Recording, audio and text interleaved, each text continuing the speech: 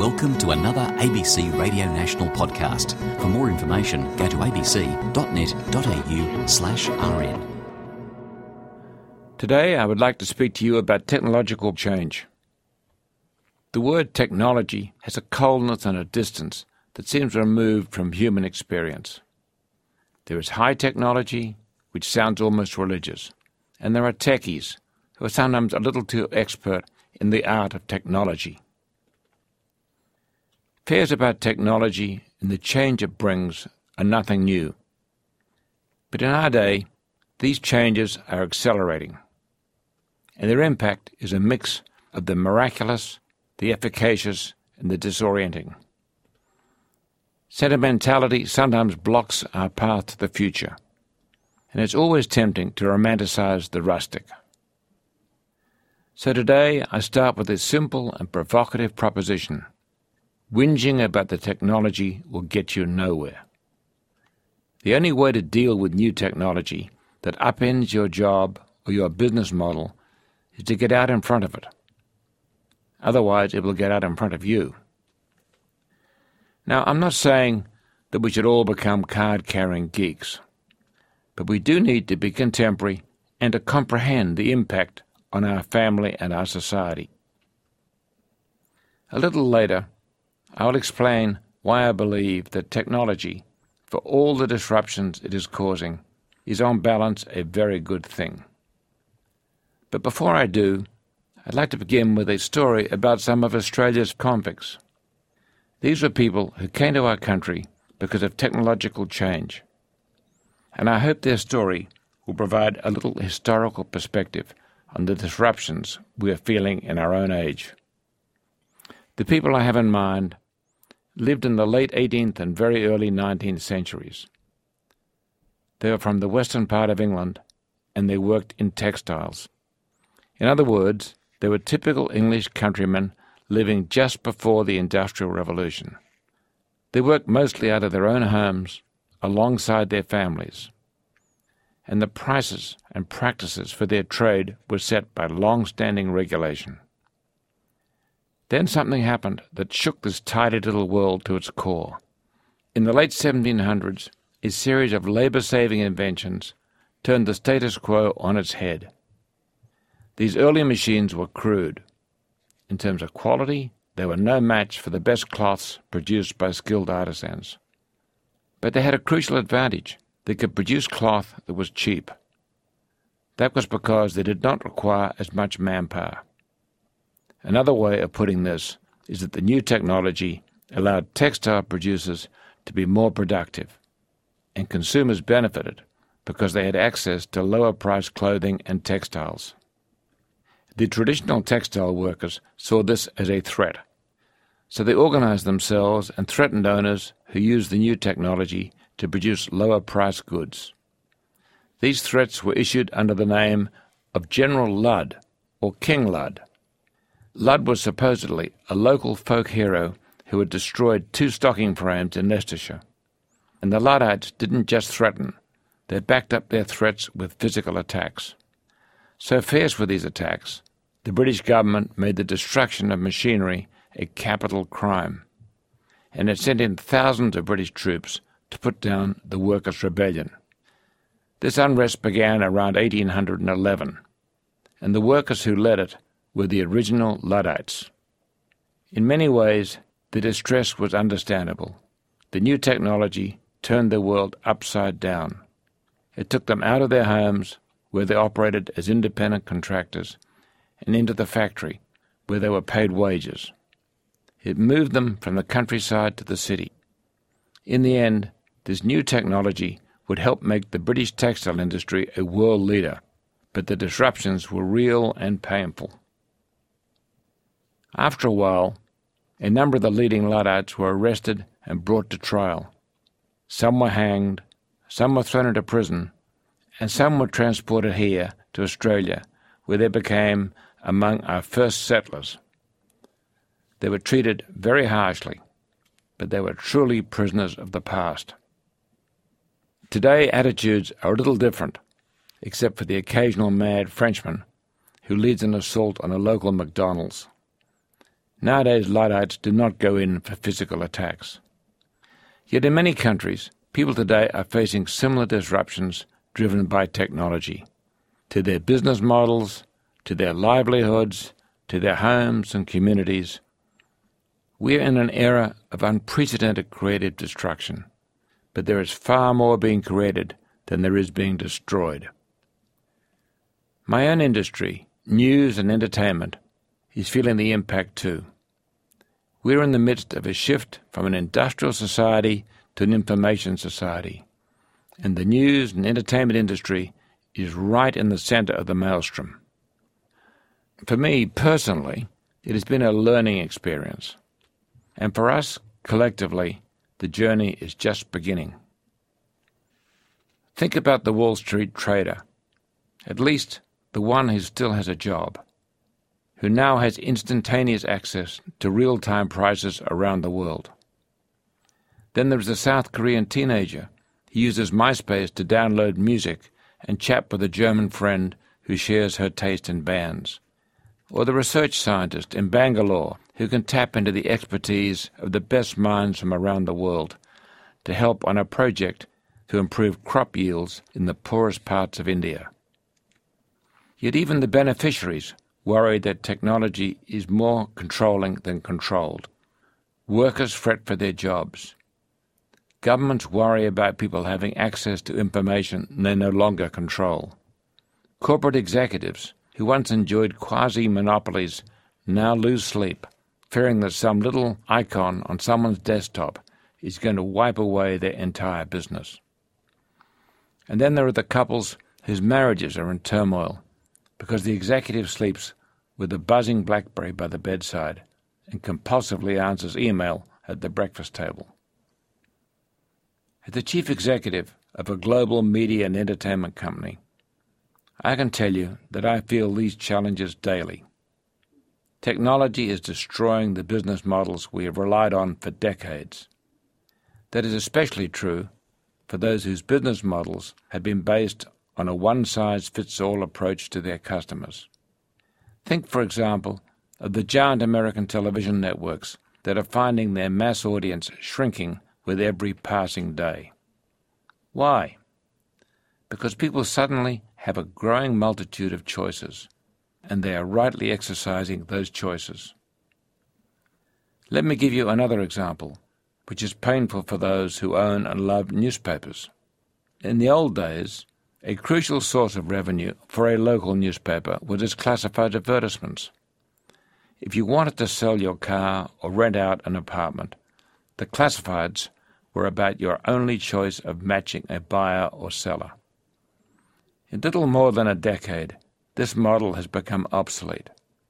The near monopoly that newspapers' classifieds once enjoyed has been overtaken by websites like Craigslist and realestate.com.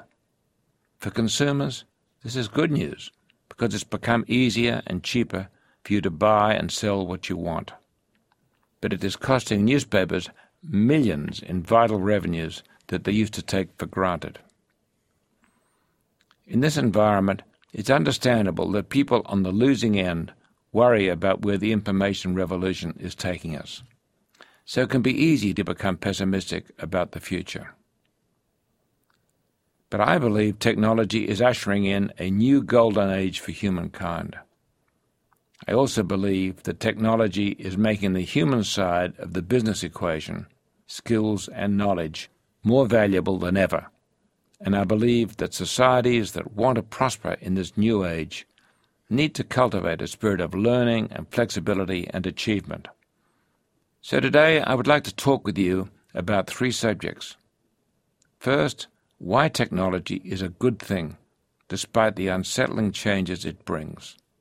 Second, in business terms, how technology is putting a greater premium on what is awkwardly called human capital. Finally, I want to say something about what all this means for Australia's future. Let me start with why advances in information technology are a good thing. A moment ago, I spoke of how advances in information technology are challenging the accepted ways of doing things.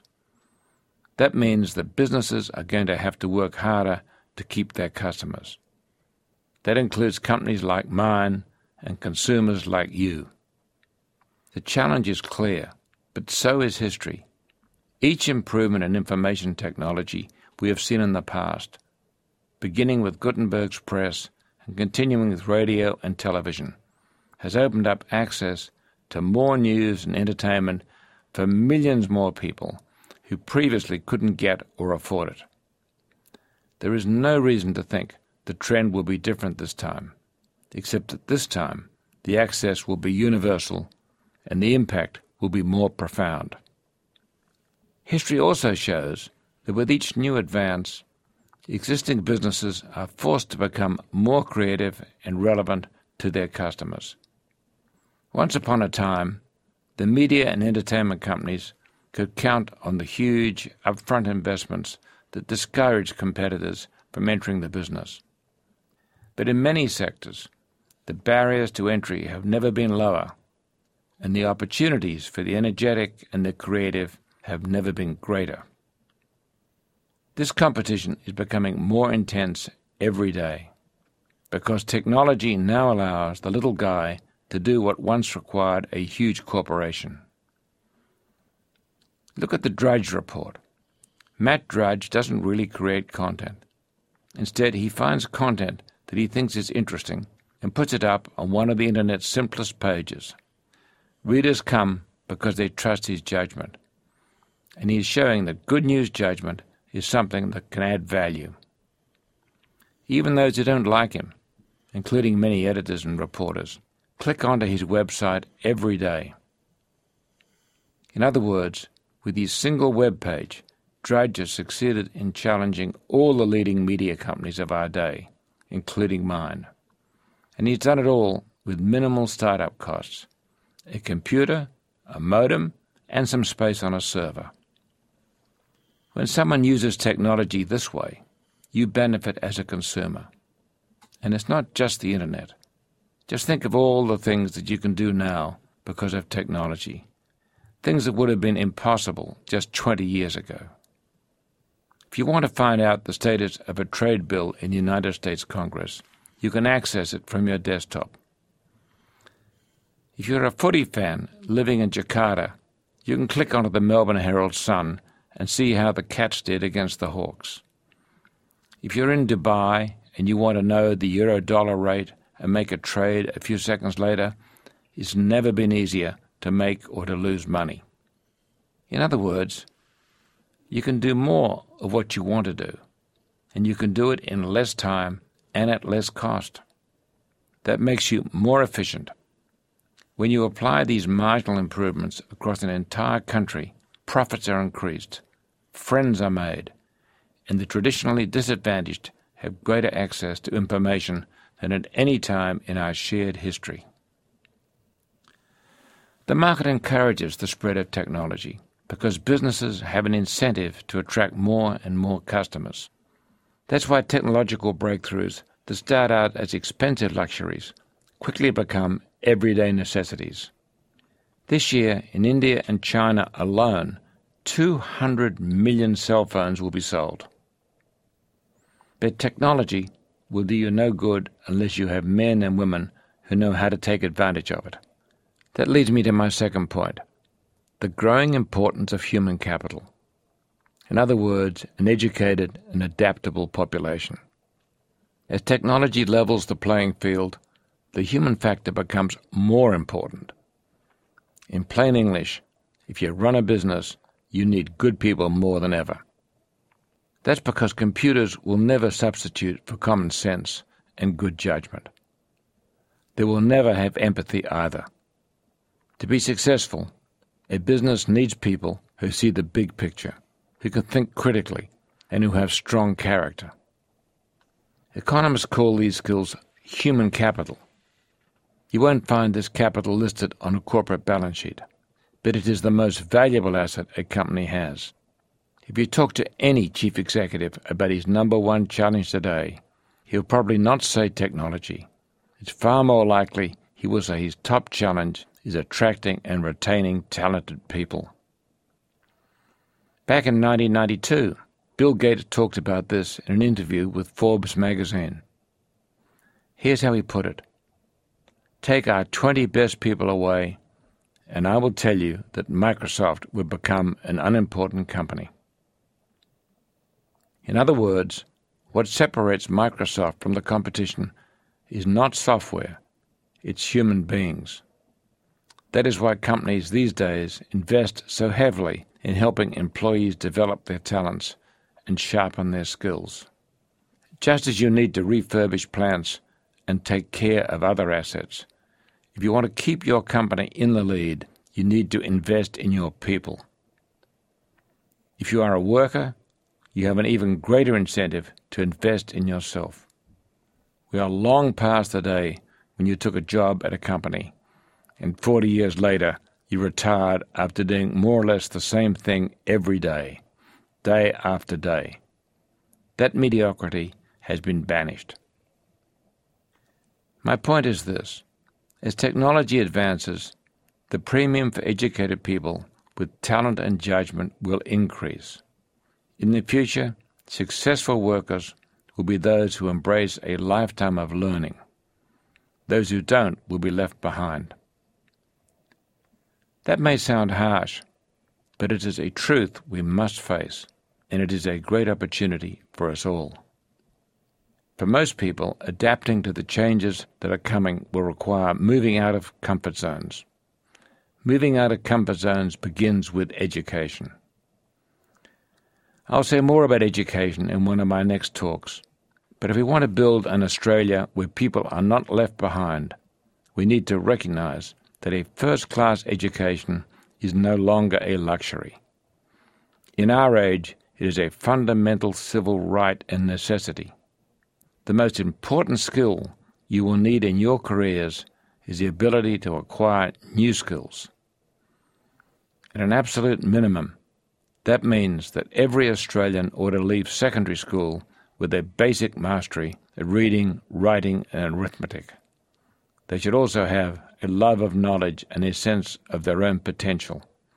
And for that cherished outcome, we need teachers who inspire, not those who conspire to thwart change.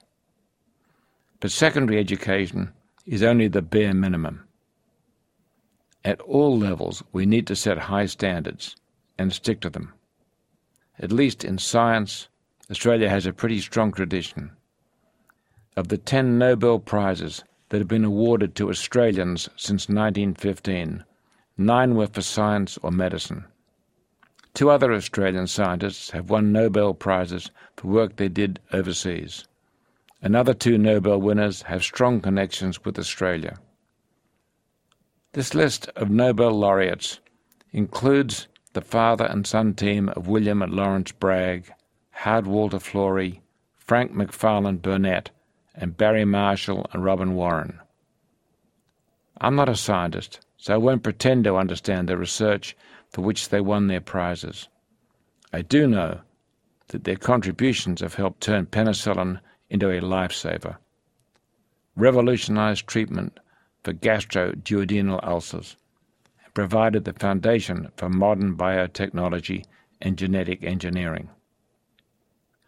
In Australia today, we have many fine scientific research centres, but we have no large international centres of excellence. As a small nation, we will never be competitive in every sphere, but there is no excuse for failing to cultivate areas where we enjoy an advantage, and where talented people from around the world are fighting to get in. And we need to buttress it with a legal, business and social environment designed to support a culture of excellence.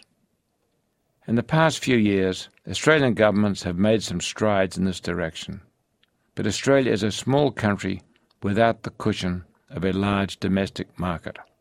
We need to do more than catch up. We need to lead, by example and by results. This is where our comfort can be a formidable enemy. Sometimes the most established countries are the most vulnerable, because people in other parts of the world have more incentive to innovate. For example, mobile phone technology proliferated rapidly in places like India, China and Africa because people were fed up with the long waits they would have for a landline. The result was that some of the less developed nations have leapfrogged over us. For much of the past few decades, a good part of Australia's domestic debate has focused on immigration. Australia has done a reasonably good job of absorbing those who share our values and aspirations. At the same time, I believe we don't worry nearly enough about the flip side, whether Australia will build the kind of society that can and will continue to attract talented people from the outside, not to mention keeping the ones we have. This ability will grow even more important in the future, and the reason has to do with the fact of human nature. When people are linked to the outside world, they begin to make comparisons. They travel and see what the opportunities are like elsewhere, and they begin thinking about where they want to live and work and raise their families. Right now, Australia has many advantages: a democratic government, a relatively open economy, a beautiful environment, and a fundamentally tolerant society. In contrast, many of the world's most talented and ambitious are coming from societies that are unfree, where their cities are clogged with pollution, and where they enjoy few of the amenities we take for granted in Australia. But trade and technology means these countries are catching up with us, and they are catching up fast.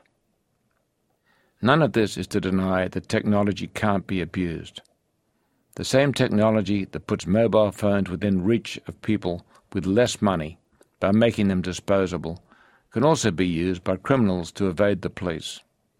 The same internet that allows you to order the latest bestseller online also allows sex predators to trawl for victims in relative anonymity, and the same payment systems that allow you to buy something electronically help international drug lords launder money.